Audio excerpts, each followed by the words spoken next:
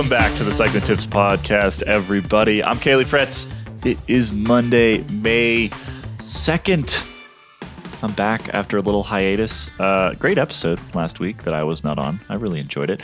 I'm back primarily because our good friend and colleague, Abby Mickey, is out on maternity leave as of today. No baby as of yet. At least I haven't heard of any baby as of yet. But she's taking a little time before that baby may show up. So Abby will be gone for a little while. You're stuck with the rest of us. We'll try to keep it on the rails mostly. We got a lot to talk about today. We're not going to talk about the Giro, though. You may be expecting a Giro preview episode today. We're actually going to do that as a special episode later this week. We think it's worth a special episode, basically. It's the Giro d'Italia. It is, I think, the best Grand Tour all year. So we'll get into that later this week. I imagine some of you are also waiting patiently for Ian Treloar's multi-episode massive special podcast on Mr. Nick Clark. If you read that story on the site, or maybe you started that story, then realized you didn't have 45 minutes to set aside for it, you wanted to listen to it instead, that is also coming. Just not today. Keep an eye out for it on this. So if you're subscribed to the Cycling Tips Podcast, you will see it pop up on wherever you get your podcast. So keep an eye out for that. Now, let's say hello to everybody. We've got Johnny Long on today. How are you, Johnny? Very well, thank you, Kaylee. And Ronan. What's up, Ronan? I'm good. Very, very good. You got your thing off. I got my thing off my leg and they told me it was going to be terrible and I would feel like I took steps backwards and it was going to be very painful, and it was none of the above. So that's fantastic news. I saw that you were already Zwifting. Yep, I've been on the bike 3 days in a row. I'm not venturing outside. That's a bit too soon for that, but they told me I'd be on crutches for 6 weeks. So I used them for about 6 hours and that was it. It's just a rounding error. What's the FTP these days? How are we doing? I don't know, but the max was 200. Probably about the same at this point. At this point in time, my tibia was sufficiently healed to get the cage off. It's not sufficiently healed to do an FTP test. Bummer. Well, when you can do that, you please do let us know. We want to know what that number is. That's what we and all of course, want to know. and of course, Dane Cash. How are you, Dane? Yeah, doing good. Congrats on Liverpool being really good once again. Let's get into today's episode. We got some bike racing to talk about. We're going to talk about, Tour de Romandie and Rohan Dennis and a bit of a bad time trial. Granted, it was an uphill time trial, but we're going to talk about Rohan Dennis's bad time trial. We're going to talk about Alexander Vlasov and, is he an actual contender for the Tour de France? Simon Yates and his Goldilocks Asturias. We'll get into that in a little bit. And, Ronan, you were listening to another podcast and heard something briefly mentioned, which was safety cars in professional cycling. We're going to talk about that in today's Nerd Nugget. Does pro cycling need like F1 style, auto racing style safety cars? I think there are benefits and severe drawbacks to that idea, and we'll get into it at the end of the show. Before we get into any of that, though, we've got some just sort of quick news hits here. Dane, as our news editor, you want to talk through some of these little ones? We maybe start with Gourmet extending over at Wanty. This is, it's just good news for Wanty and good news for Biniam Gourmet, right? Yeah, for a pretty lengthy period, 4 years, which is great, and I think everybody involved is happy with that. The team pretty quickly started to be a contender in the spring classics. They'd not really done a whole lot at the highest level races for quite a while, and I think the expectation was that Alexander Kristoff is going to kind of lead them to maybe some results, but instead it's Biniam Gourmet who was very impressive this spring, obviously winning Gent-Wevelgem, and yeah, they've got him now through 2026, which is I think pretty cool for him too, and I mean he's only 22 years old, so he only just turned 22 years old, so that's a great sign for the future, I think, for them. So speaking of Wanty, I would have kind of put them as, I don't know, a potentially in danger of going down in the relegation battle, which we've talked about a little bit on the podcast in previous episodes. Now Grimai's really pretty fantastic spring has helped them move up the rankings quite a bit so far. They're not really in the relegation scrap that we assumed that they would be in. There are some teams down there. Let's just do a really, really brief kind of relegation update here. Johnny, who's sitting on the precipice at the moment? There's some kind of surprising teams down there. Yeah, well, if you work from the bottom upwards, at the moment they have like 5 teams below the sort of red line of relegation. So it's B&B Hotels, Uno X, who are the bottom 2, which I guess is to be expected, the smaller squads. Then you have Total Energies, who are also a pro team. But then in the final 2 spaces just below the line, it's Lotto Sudal and Israel Premier Tech. And then this weekend, when we had Geshka getting 3rd overall at Romandy for Cofidis, that'll get them a few more points to move them a bit clearer. So then the gap starts opening up, and then it takes a lot to close it, really. Yeah, Cofidis is now just above that line. I mean, really not looking good for Lotto and Israel Startup Nation, which are 2 teams with pretty decent budgets, particularly Israel Startup Nation. I mean, it's got to be one of the richest teams in the sport, or at least sort of has the most available to them, even if they're not using it all. I mean, they're backed by a billionaire, right? And yet they find themselves way down there with very few results so far this season, and potentially pretty dramatic impact on their future, really. I mean, if they lose that pro team status going into next year, who knows what happens to that team? Who knows what happens to the backing? I mean, I would assume Sylvan Adams would kind of stick around, but you never know. And I think that's what makes this whole relegation narrative interesting. Johnny, you said off air earlier that it makes cycling feel like a real sport. Like it makes it feel like, some of the big European leagues. Now, as Americans, we don't really do relegation. We do closed leagues. We like to guarantee money for our owners, but it does make it feel a little bit more like a proper European sport.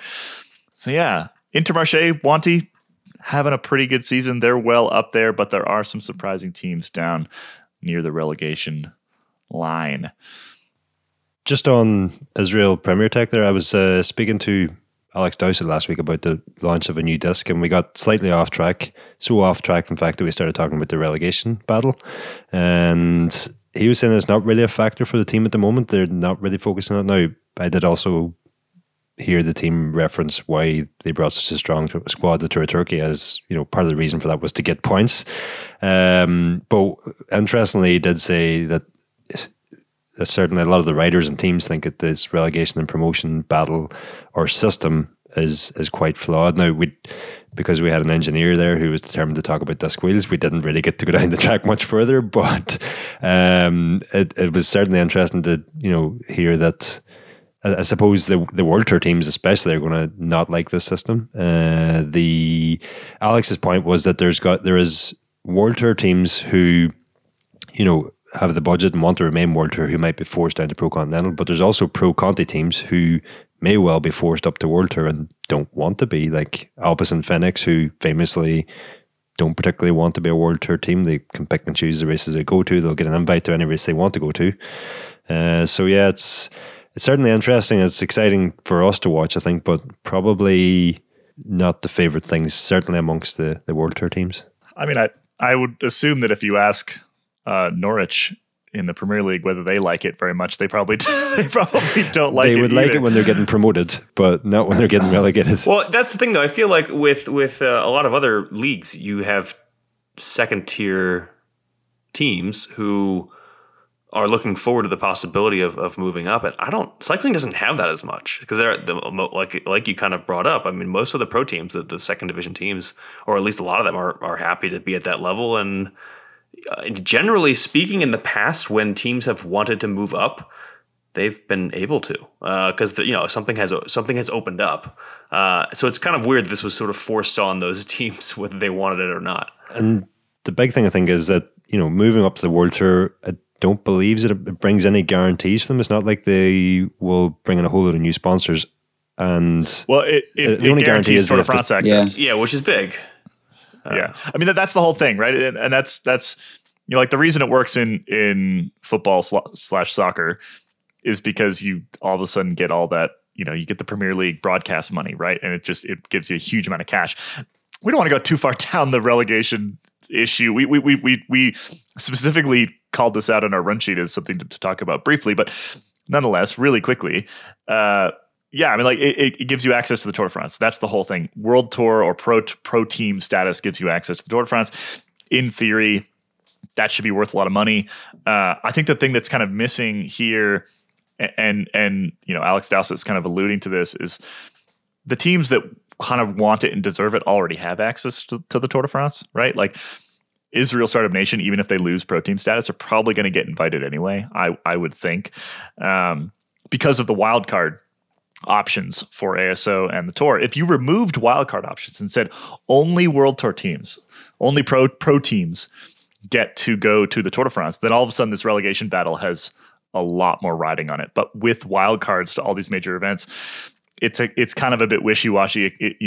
Essentially teams can get into the races that matter anyway. So it feels a bit weird. But there's still consequences here. Like, even though there are ways around it, teams still want to have that guaranteed access to the Tour. And when they're wandering around trying to find sponsors, being able to say, we 100% chance we will be at the Tour de France this year, which is obviously far and away the biggest event for them from an exposure standpoint. If they can say that, they're going to be able to pull in additional money in theory. Now, again, for Israel, when you've got a billionaire backer, probably doesn't care that much. But for Cofidis, for example, maybe it's a bigger deal.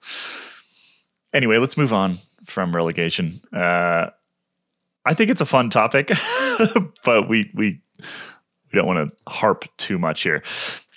Dane, there's a couple of little news items here. Annemiek van Vleuten broke her wrist, unfortunately. What else we got? Well, Bora had a big weekend across more than one race. Maybe we do Romandy first. You already kind of mentioned how that all played out. Rohan Dennis took a lead into the weekend, and the race ended with a time trial. So if you didn't look at the profile, you might think that he was the lock to win. But that time trial, which it often is at the Tour de Romandy, was a hill climb. And Rohan Dennis did not do very well.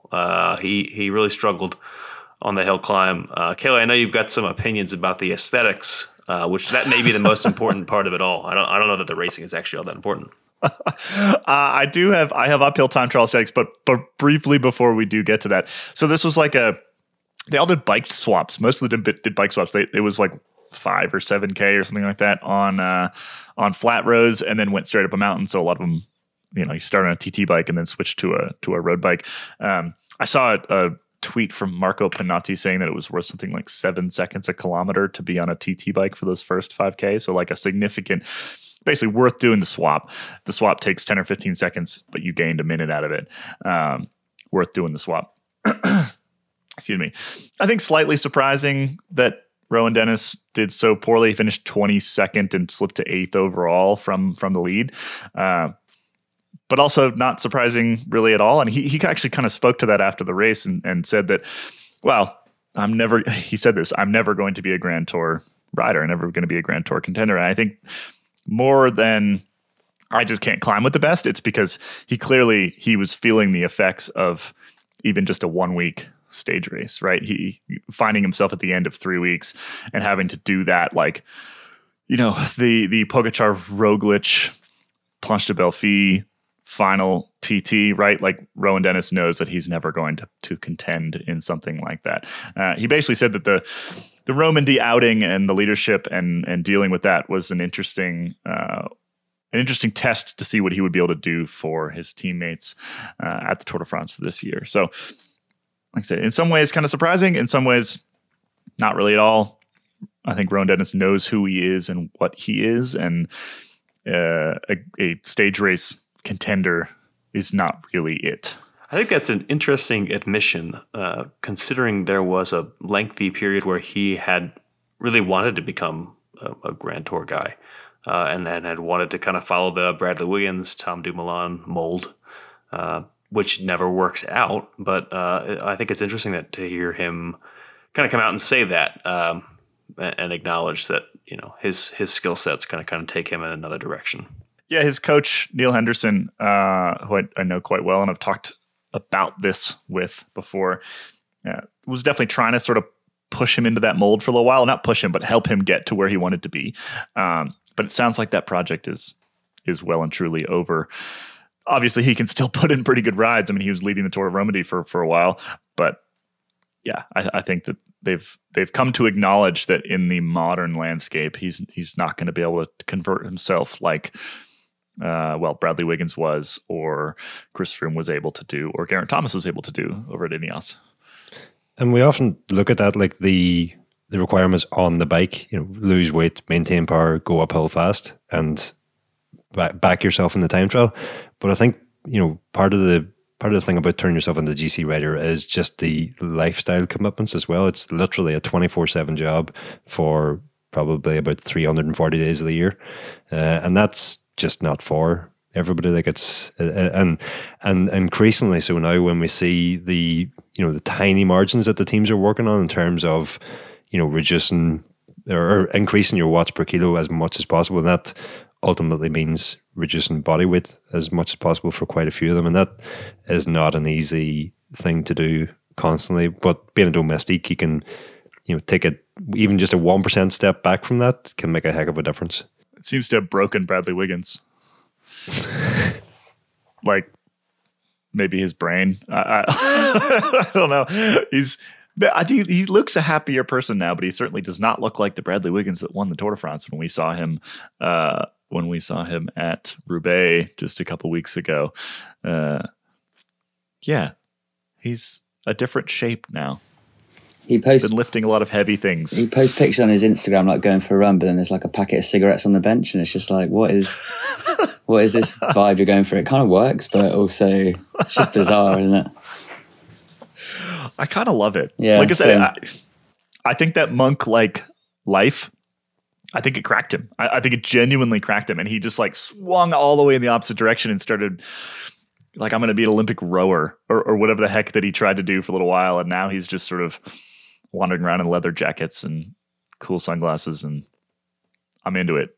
I like the new Bradley Wiggins quite a lot, actually. Anyway, let's get back to Romandy, and I just have an opinion. I was sitting there watching this time trial in Romandy, and it struck me, and I know that I've said in the past that I don't particularly like time trial bikes. Part of that's just because I find them really uncomfortable and terrible to ride, and I don't understand why anyone would want to do so if given the option to do something else. But also, I am, I like the aesthetics of cycling. I think that looking like I don't know, there's like a cyclist can look good on the bike or look bad on the bike, just like a runner can look good running or look like a jumble of elbows and knees running, right? And we've talked many, many times about riders that sort of look right and don't look right. I would just like to say that the road bike combined with aero helmet TT gear is not a look that I particularly enjoyed aesthetically over the weekend. And I would like to rescind some of my prior comments about time trial bikes, primarily because I think that if we're going to wear aero helmets, basically, I think we have to go all in. The whole package is just a much nicer thing to look at than this sort of weird halfway step that we had over the weekend. I think, Kelly, you need to buy a time trial bike. I actually go out That's and buy not one. going to happen. No, but hear me out, because if more people bought them, then we could have more development in them, and they could be light enough to use in uphill time trials, and we wouldn't have to have aero helmets and road bikes. I'm not doing it. I'm not taking that one for the team. Well, absolutely not. On a similar note, then I sort of came watching this time trial. I sort of came to the realization that the UCI is actually as much of a bastion as we tend to give them, and as much as we laugh about them measuring sock height and that. I realized that the UCI is actually acting in our best interests. It's actually there protecting us, saving us from ourselves, because the only thing that could have been worse than the time trial helmet and road bike setup would be knee-high aero socks, which, given the advantage that they do provide, and speaking from experience, if you have the option, you go for them. because otherwise you're throwing away time. And for myself personally, like that, the Eversting record I broke last year is obviously a hugely proud thing for me to have done. But when I look at photos of that, the very high aero socks just destroyed. I can't even look at photos of that day. It's just destroyed. So thank you, UCI.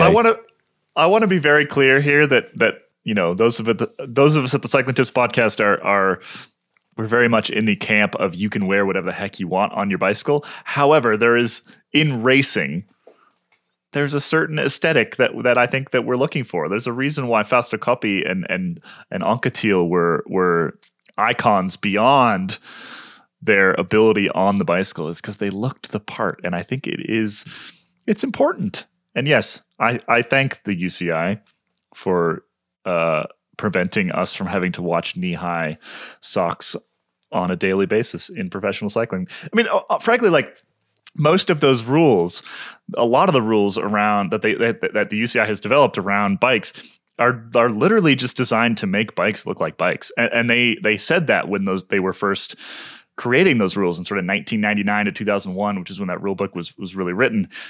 The UCI said that quite openly, like, no, we're preserving the traditional aesthetic of the bicycle. That's why there are rules about it having to have, two triangles and where the tubes have to be and how big they can be and things like that.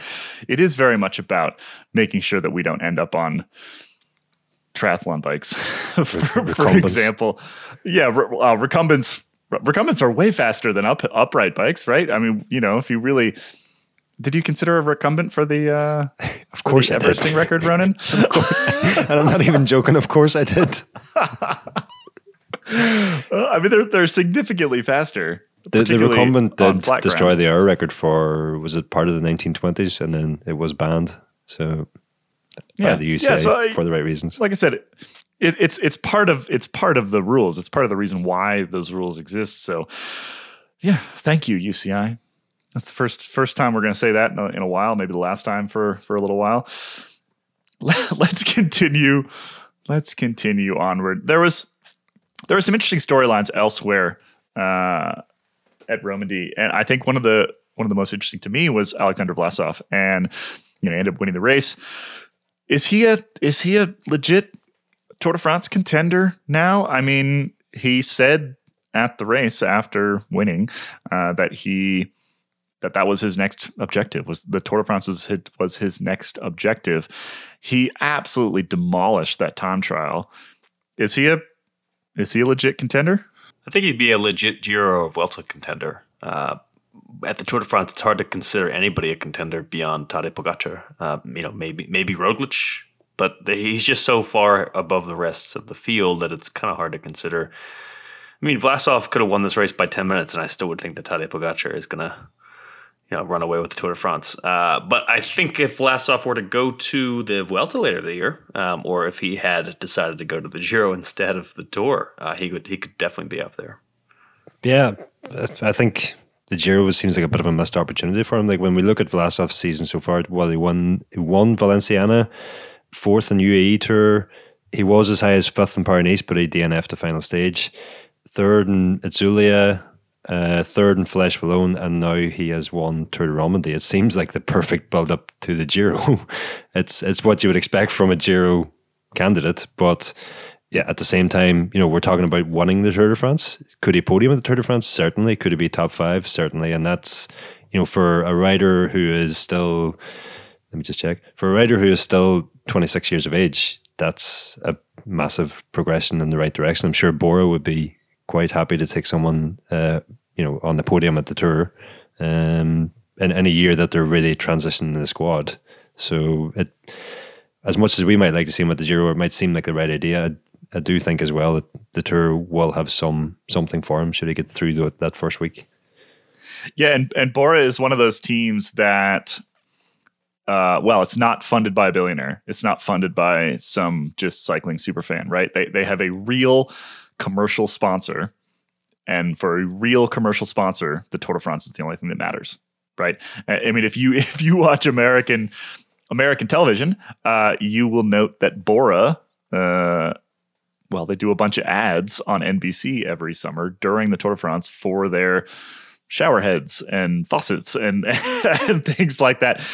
Those things are related, right? And so if you're sitting there as the director of Bora and you have been told, or the manager of Bora, and you've been told to get the maximum exposure, you're going to send the only guy who might do almost anything to the Tour de France, right? And so I think that from that lens, it makes perfect sense from a purely sort of athletic lens, and from us as sort of cycling super fans who care more about like a really good race. I think we would love to see Vlasov at the Giro, but it's fully understandable to me that they're going to send him to the Tour de France.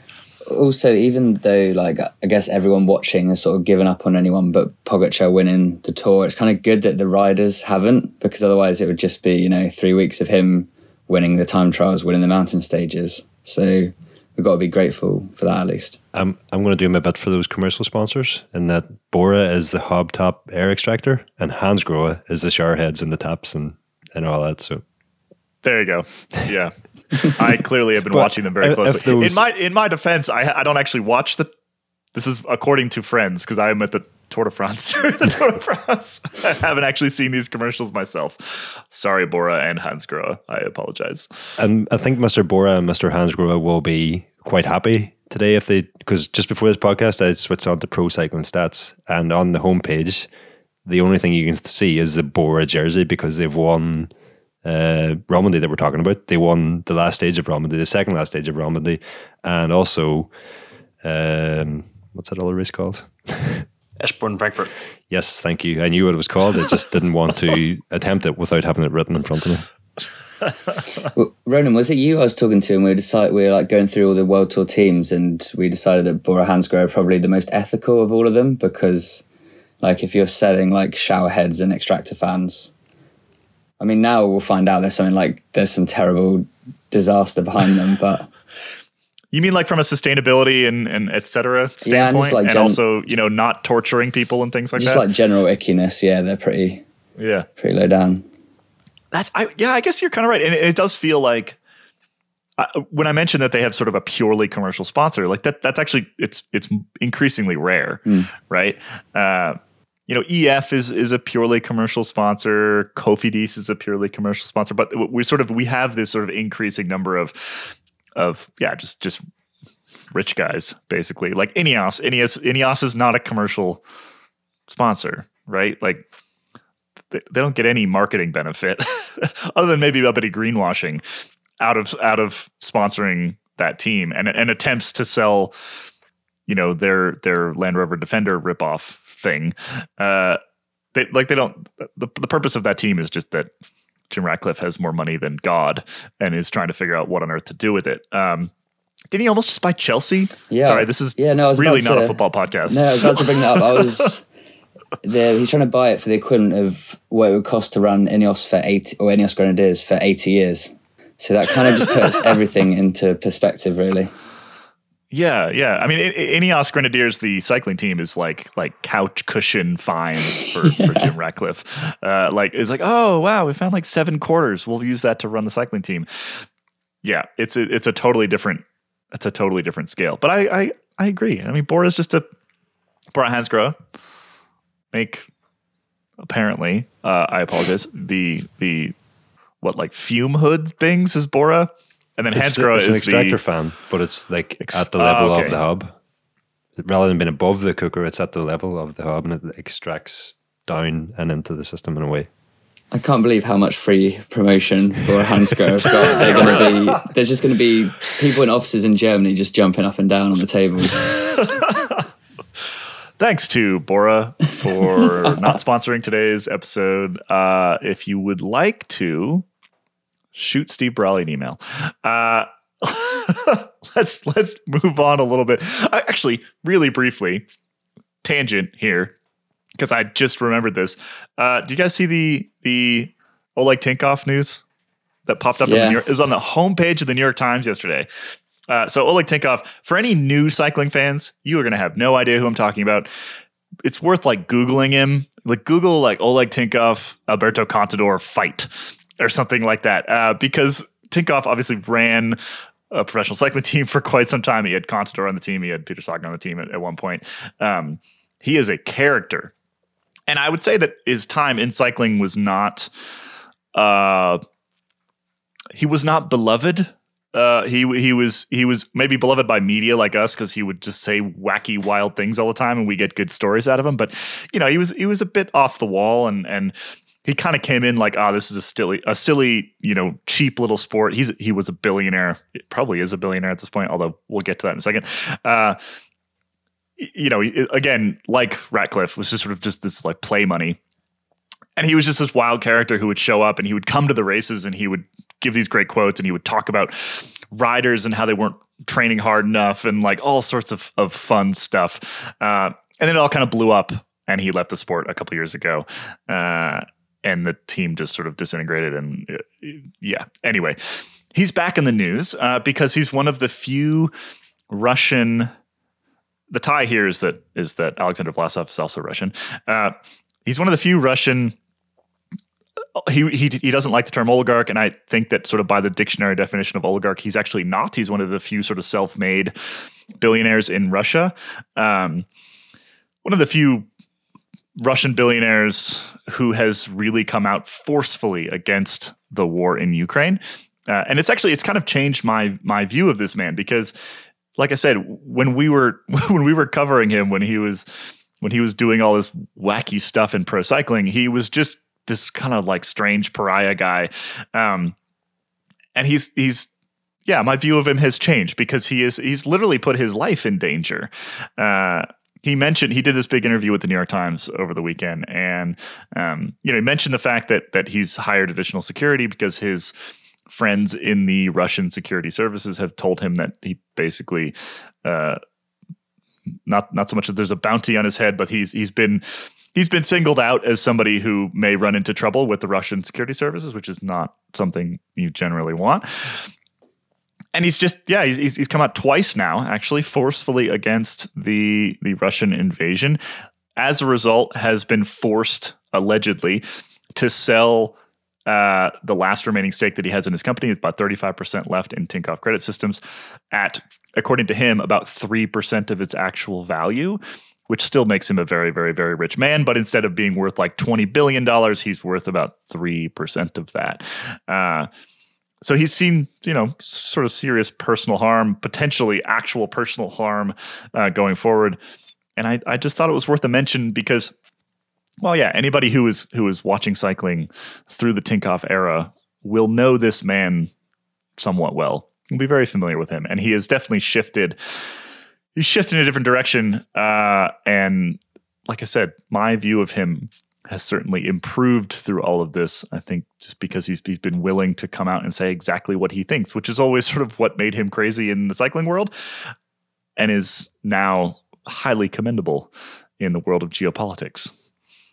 So that little bit aside, I thought it was worth a mention. And if you haven't seen it, go check out that interview. Maybe we'll run a little story on it today if one of us has time to get to it.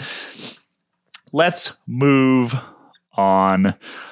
Really brief mention of Vuelta a Asturias. Dane, some interesting results from Asturias this weekend. Yeah, Simon Yates had 2 good days at the Vuelta a Asturias.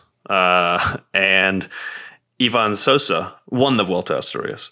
I think would be the easiest way to sum it up. Yates was great on the first stage. He lost a ton of time on the second stage. And then he was great again on the third stage. So he looked good when he was good, and I think that's a positive sign. That's a promising sign. I should never use that word in this sport. It's a promising sign for could mean lots of different things at this point. Yeah, so. I even after all the years, I still do that sometimes. A promising sign for the Giro d'Italia, despite his kind of meltdown. I mean, literally, because he said it was too hot, so he may have been melting a little bit on the second day.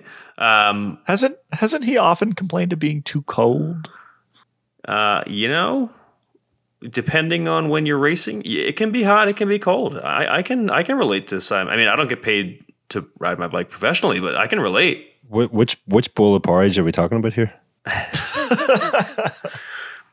The one that's just right, Ronan. Okay. The one that's just right. So that was stage 1 and stage 3 was the just right porridge. They were the just right ones. Perfect. Yeah. Stage 2, porridge too hot. The eventual winner of the race, Ivan Sosa, also, like Simon Yates, heading to the Giro with a team that is also going to have Alejandro Valverde on it. I think Sosa is looking good, and he's got he's only 24. I mean, he's been around for a little while. He came from Androni and went over to Sky, and after 3 years there, left and joined Movistar this season.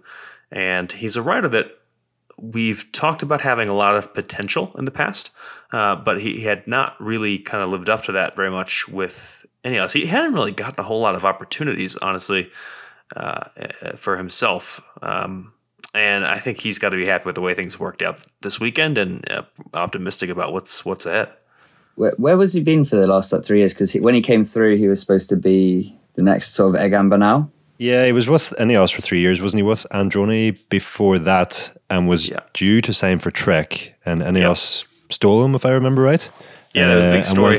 And went a lot of legal bother to steal him from Trek, thinking that he could be not the next Bernal, because Bernal wasn't really Bernal yet, but could be the next Bernal alongside Bernal, who would be the next first Bernal. But it didn't really materialize that way, and I've always sort of wondered since, how did, obviously they didn't feel too good about that at Ineos, because yes, he had 3 years, but he didn't get very many opportunities. He has now moved on to Movistar, where he is getting opportunities and starting to get results. I remember him going well somewhere earlier in the year as well. Could have been Valenciana or somewhere. But at the time that they were having that huge battle with Trek to sign him, UAE were quietly in the background going away and signing Tadej Pogacar. I kind of wonder since then, have Ineos just been, we heard Wiggins talking about, they should have just thrown a whole lot of money and signed Pogacar. How have they actually connected the dots there since? And quite interesting. But Sousa is, no doubt about it, he is a talent. He proved it this weekend at Asturias, and is now going to the Giro as a co-leader alongside his granda.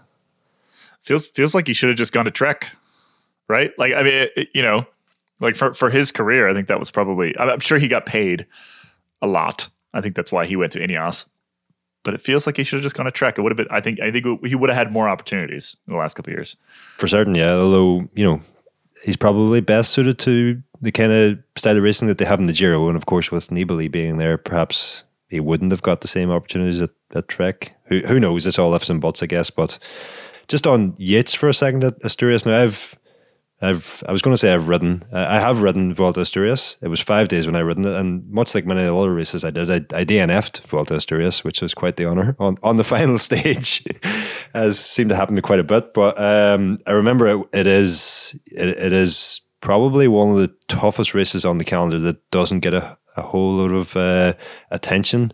The year I was at it, I think Garzelli won the overall, if I remember right. So that kind of tells you how tough it might have been, but it's literally either like 20% gradient upwards or the same downwards. There was literally no easy stages, and if I look at stage 2 there, that Yates lost 12 minutes. I know he was complaining about the heat and that, but looking at the finishing times, Sosa won the stage, and then you had like literally 3 or 4 other guys within a minute, and then you're another minute to the next group of 3 riders, and another minute to another group of 5 or 6 riders. It was, the race was blown to pieces. Looking at the profile, it doesn't look that hard, but that is the nature of racing in Asturias. That it is just, it's very tough roads, up and down, continually on the power.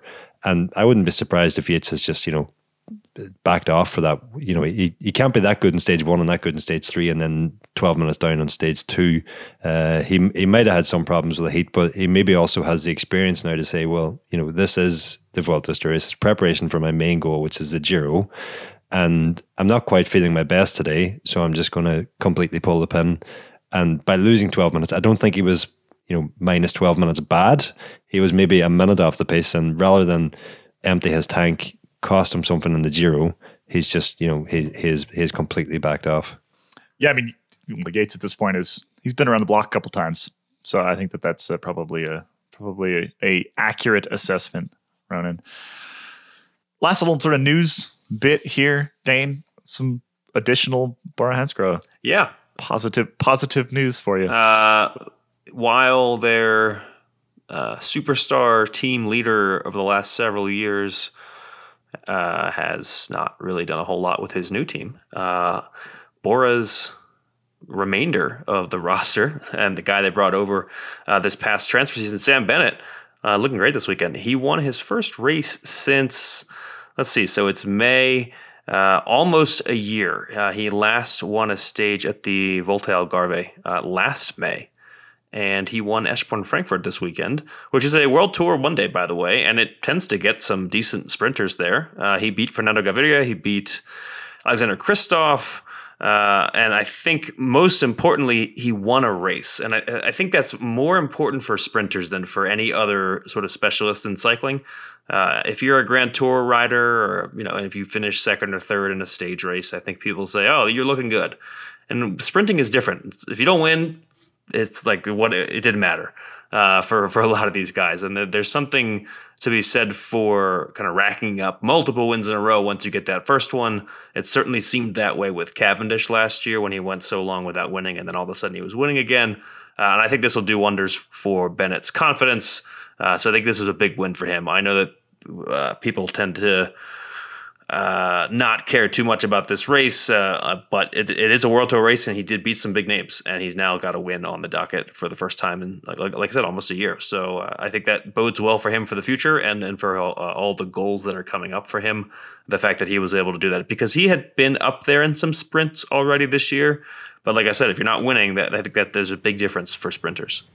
He had to get used to not having Michael Morkov leading him out again, which I imagine is quite the adjustment, where you just get sort of delivered to the line in a nice little package with a bow on top, and then and he had health issues as well that I think he had to work through, and we know that he can do well whether or not he has a great lead out. I mean, it wasn't like he didn't do anything before he got the quick step. He had already done quite a lot, so maybe just took a little bit of adjustment. I think it was 360 days from his last win. But it was also given that, given everything that happened in Quick Step last year, it was basically 300 days between races. I think he got a couple of races with the Irish national team last summer, Europeans and World Championships. But, beyond that, he had no racing from this time last year until, was it UAE Tour in February of this year? Yeah, UAE. So, that's a heck of a lot of time without racing. Add into the fact that he was also injured in that time. Despite what Patrick Lefevre says. Was he? Was he injured? He was injured, yep. So not only is he not racing, but he's also not training while he's injured. So, I think he even said it yesterday in his post-race interview that, until now, he has solely had to focus on his base. And that meant, if you think back at the sprints that Sam's been involved in so far this year, he's sort of at the limit when the sprint is about to take off, because he's working on his base. And now he's said he's had 10 days of top end work, and all of a sudden it's already paying off. But looking at the team as well, he said he's lost Morkov, but yesterday he had Marco Haller, Jonas Koch, Niels Pollitt, and then Danny Van Poppel, who did an amazing job yesterday. And add into that, they've got Shane Archibald and Ryan Mullen as well. That would do. I think that's a lead out train that very few other teams can rival this year. It's good to see these sprinters sort of coming back and winning races, because last year at the Tour, it was like Cavendish won his 4 stages, but it wasn't like a star-studded sprint cast, which kind of took away from the race quite a bit. So if you have Sam Bennett back at the Tour this year, then it's like his own revenge tour with Quick Step, which will be potentially a nice little storyline. And then you have the Quick Step one between Jakobsen and Cavendish. So it might actually have some sort of intrigue in the sort of sprint stages, rather than can Cavendish do the Merckx record. Speaking of comebacks into the headlines, maybe for less good reasons here, Stephen Roche was found guilty of fraud quite recently and ordered to repay 730,000 euros. This is reported by Extra.ie, a Spanish court that found Roche had used assets from his Mallorca-based business Shamrock Events, just adhering to stereotype there, to fund his own lifestyle rather than pay his creditors. We don't have a whole lot of additional information on this, and we also don't want to get sued for defamation, and so we're gonna we're just going to leave that one there and dig into this a little bit further in the future. But, you should know that one of Ireland's greatest cyclists has now been found guilty of fraud. Not Ronan. Anyway, not Ronan. If you tuned in right there, you might not realize. Just want to make sure everybody knows that. Yeah, I'm definitely not one of Ireland's greatest cyclists. As for the fraud, no comment. 730,000 euros is a lot of euros. Again, these aren't alleged anymore because the court has found that he needs to repay them.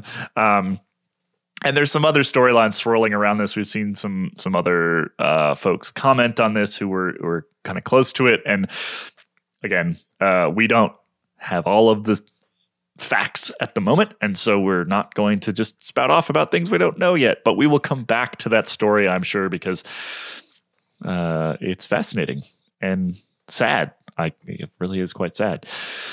Speaking of spouting off about stuff that we don't know about yet, let's do Nerd Nugget. Nerd alert! Nerd alert! Nerd alert!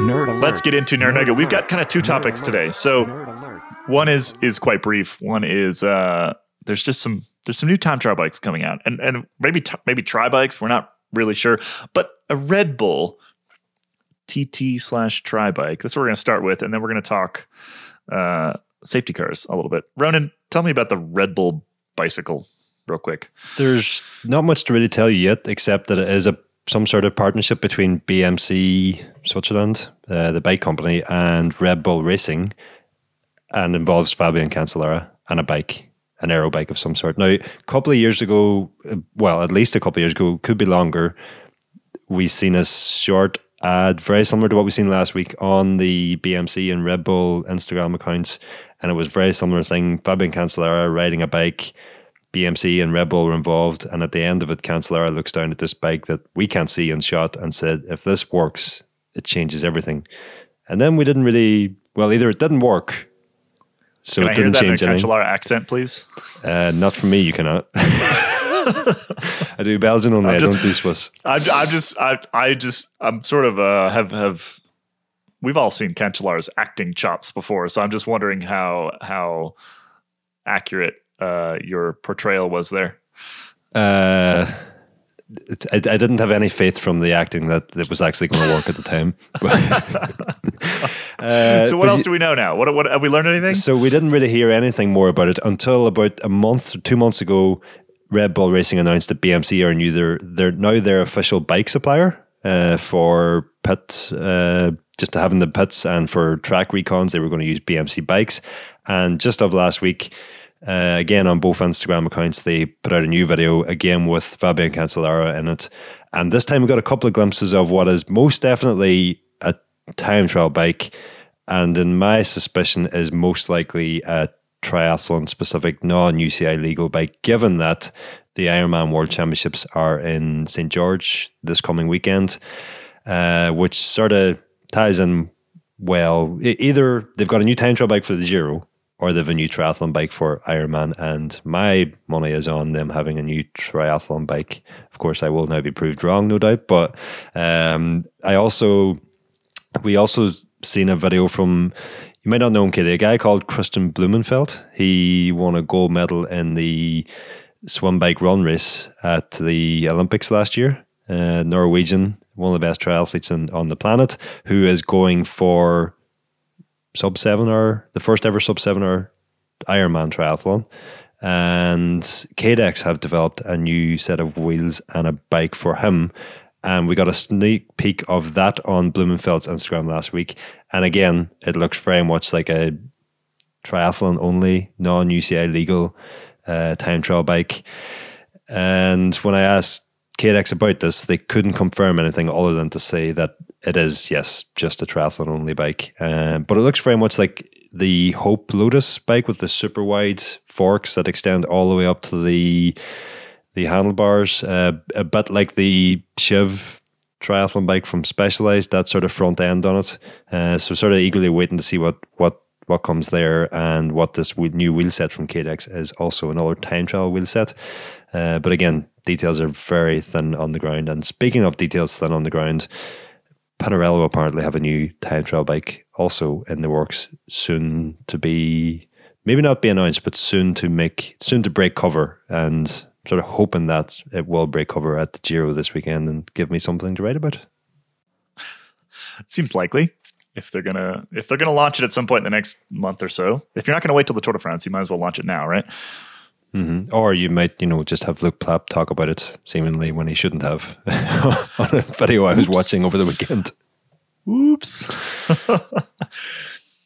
All right, that's enough about triathlon bikes.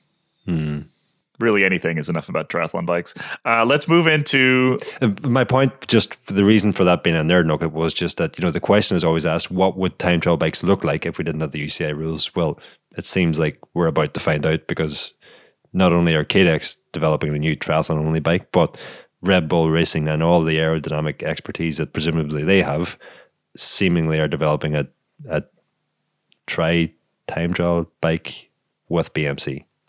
I mean, we've seen F1 collaboration before, like McLaren, specialized McLaren stuff.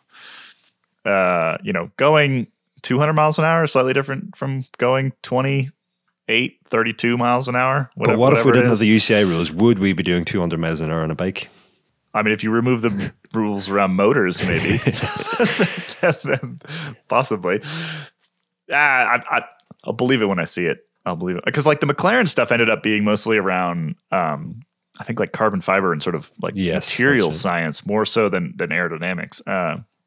Which obviously F1 teams also have a huge amount of expertise in, but yeah, we've just never seen. I mean, they're different enough that we've never seen like the specialized McLaren stuff didn't show up, and it wasn't just like massively better than everything else that had been before, right?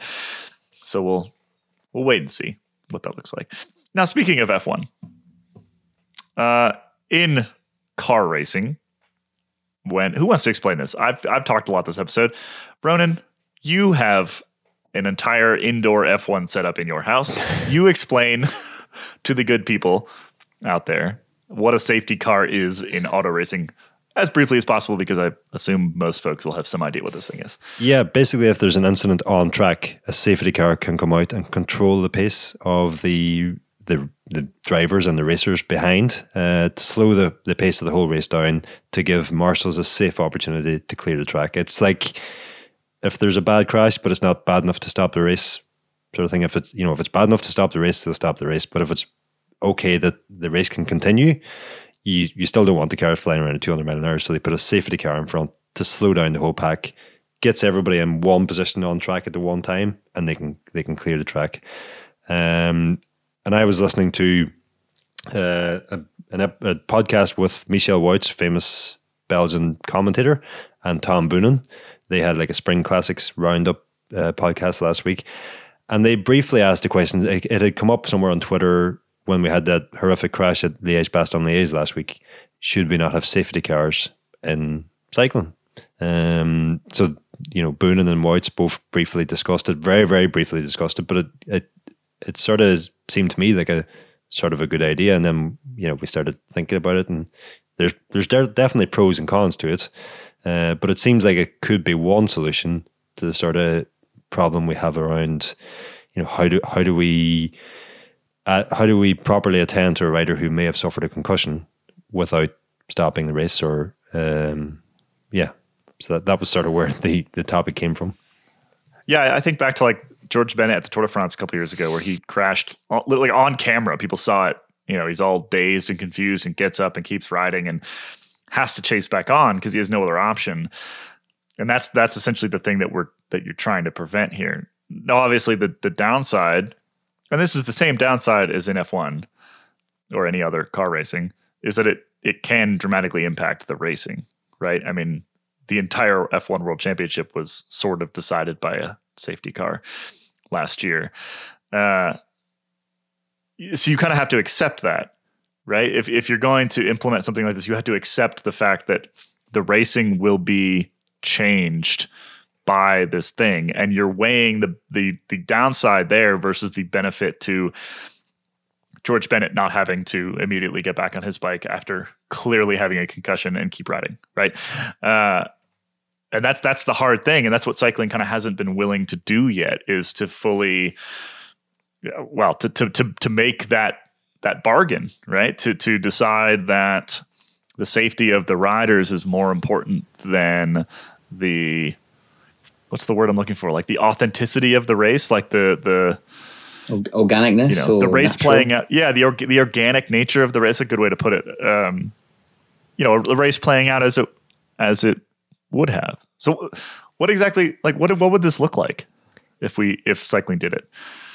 Well, it actually wouldn't be all that difficult to implement, because there is already, vehicles in front of the race. There are neutral service vehicles in front of the peloton if there's no breakaway. Once a breakaway is formed, then the neutral service vehicles fall in behind the breakaway. So you have at all times a vehicle somewhere, at varying distances in front of the peloton.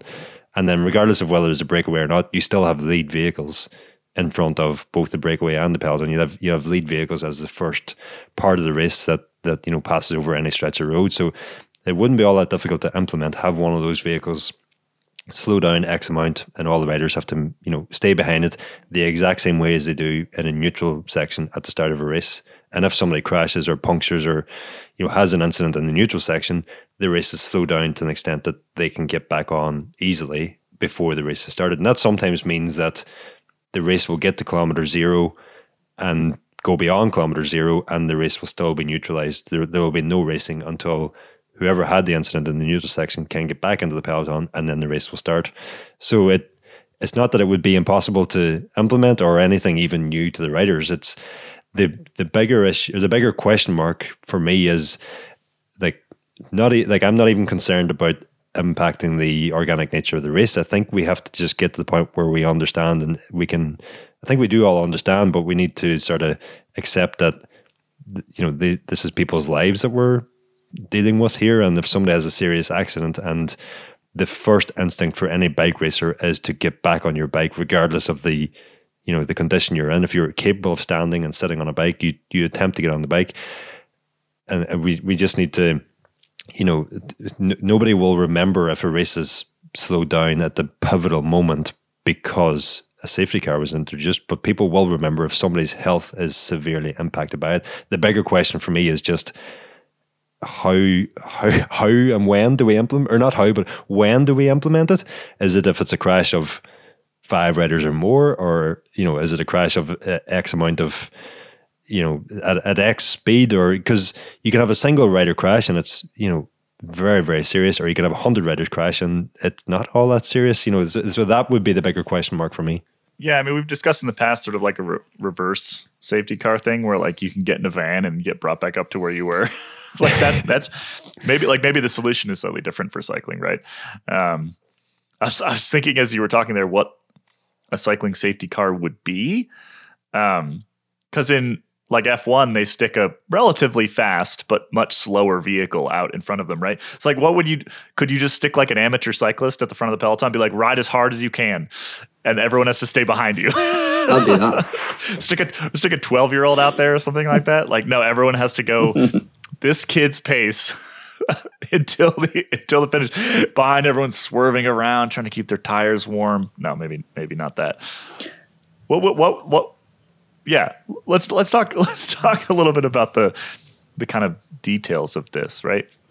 Is it a safety car in the same way as an F1 race, or is there some other similar solution that is maybe less disruptive? I think the first thing I thought when we started talking about this is that it'd take about 0.2 seconds for teams to start exploiting it for sort of tactical gain. So say your GC rider gets dropped, then maybe like one of your lesser domestiques just sort of takes a tumble off on a nice bit of like long grass that they've spotted, and then everything slows down and they catch back up. I mean, that's what I would do. That's kind of to my point in that we wouldn't have it. We obviously wouldn't have it for mechanicals. Yeah, but you probably wouldn't have it for all crashes either. And that's where the difficulty comes in, is how do you determine which crashes do require a safety car and which don't. In motor racing, it's easy because if the car is, anyway on the racing line or in the trajectory that a car may leave the track, and, any possibility of even 1% chance of hitting the car that's stranded, they call it a safety car. They just take no chances with safety. But we don't have that issue in cycling because, we're going from point A to point B usually. So if someone crashes on a corner, they're not going to be in the way the next time we get to that corner most often. So, I suppose I was just about to go down a completely different rabbit hole there, but I won't open that one. If we could have some sort of scale of, like last week's example in Liège is a perfect example. We all know in that exact situation, there is going to be a lot of hurt people there. And, fair play to Romain Bardet, he stops to check the health and the welfare of his friend, but ultimately rival in the race, and alerts the medical personnel to where Alaphilippe is and how much difficulty he's in. But, pretty much any other rider in that moment could just have got straight back on their bike, only focused on trying to get back into the race as quickly as possible. Yes, it was at a timely part of the race, but again, I think, we just have to get to the point where riders' health and safety is ultimately more important than, than did such and such a rider attack on the Côte de Disney or whatever the next climb was. It's, and the only real way I could think of implementing it just, makes it all the more difficult altogether. And that, in Formula One, they have biometric gloves, which can sense, riders' heart rates, respiratory rates, all. I think it can even it basically alerts the medical authorities before they get to the driver what kind of scene they're about to land on. And if we could, theoretically, we could have the similar technology in a helmet, sort of measuring impacts on a helmet, and similar gloves for riders measuring, or at least heart rate straps that can broadcast heart rates live to medical authorities. And, that could be used then to decide, well, this is an incident that requires a safety car because X amount of riders have experienced X amount of G forces in this crash, or something that, the aerometers and that we have nowadays, they all measure G forces, accelerations, decelerations. This is not technology that cannot be implemented onto a bike. We have measured heart rate for decades already. So, if that could be leveraged to actually increase rider safety, yeah, it's going to be difficult, but certainly something worth exploring. Well, and it can be a spectrum too, right? Like in auto racing, you don't go straight to a safety car. You don't go straight to a red flag to stop the race. Like there are sort of different, they'll throw a yellow flag in a corner, say, you got to slow down for this corner. Maybe there's a halfway point here where, okay, yeah, for the mass pileup that we know is a huge issue, you stick a safety car out, like at Liège.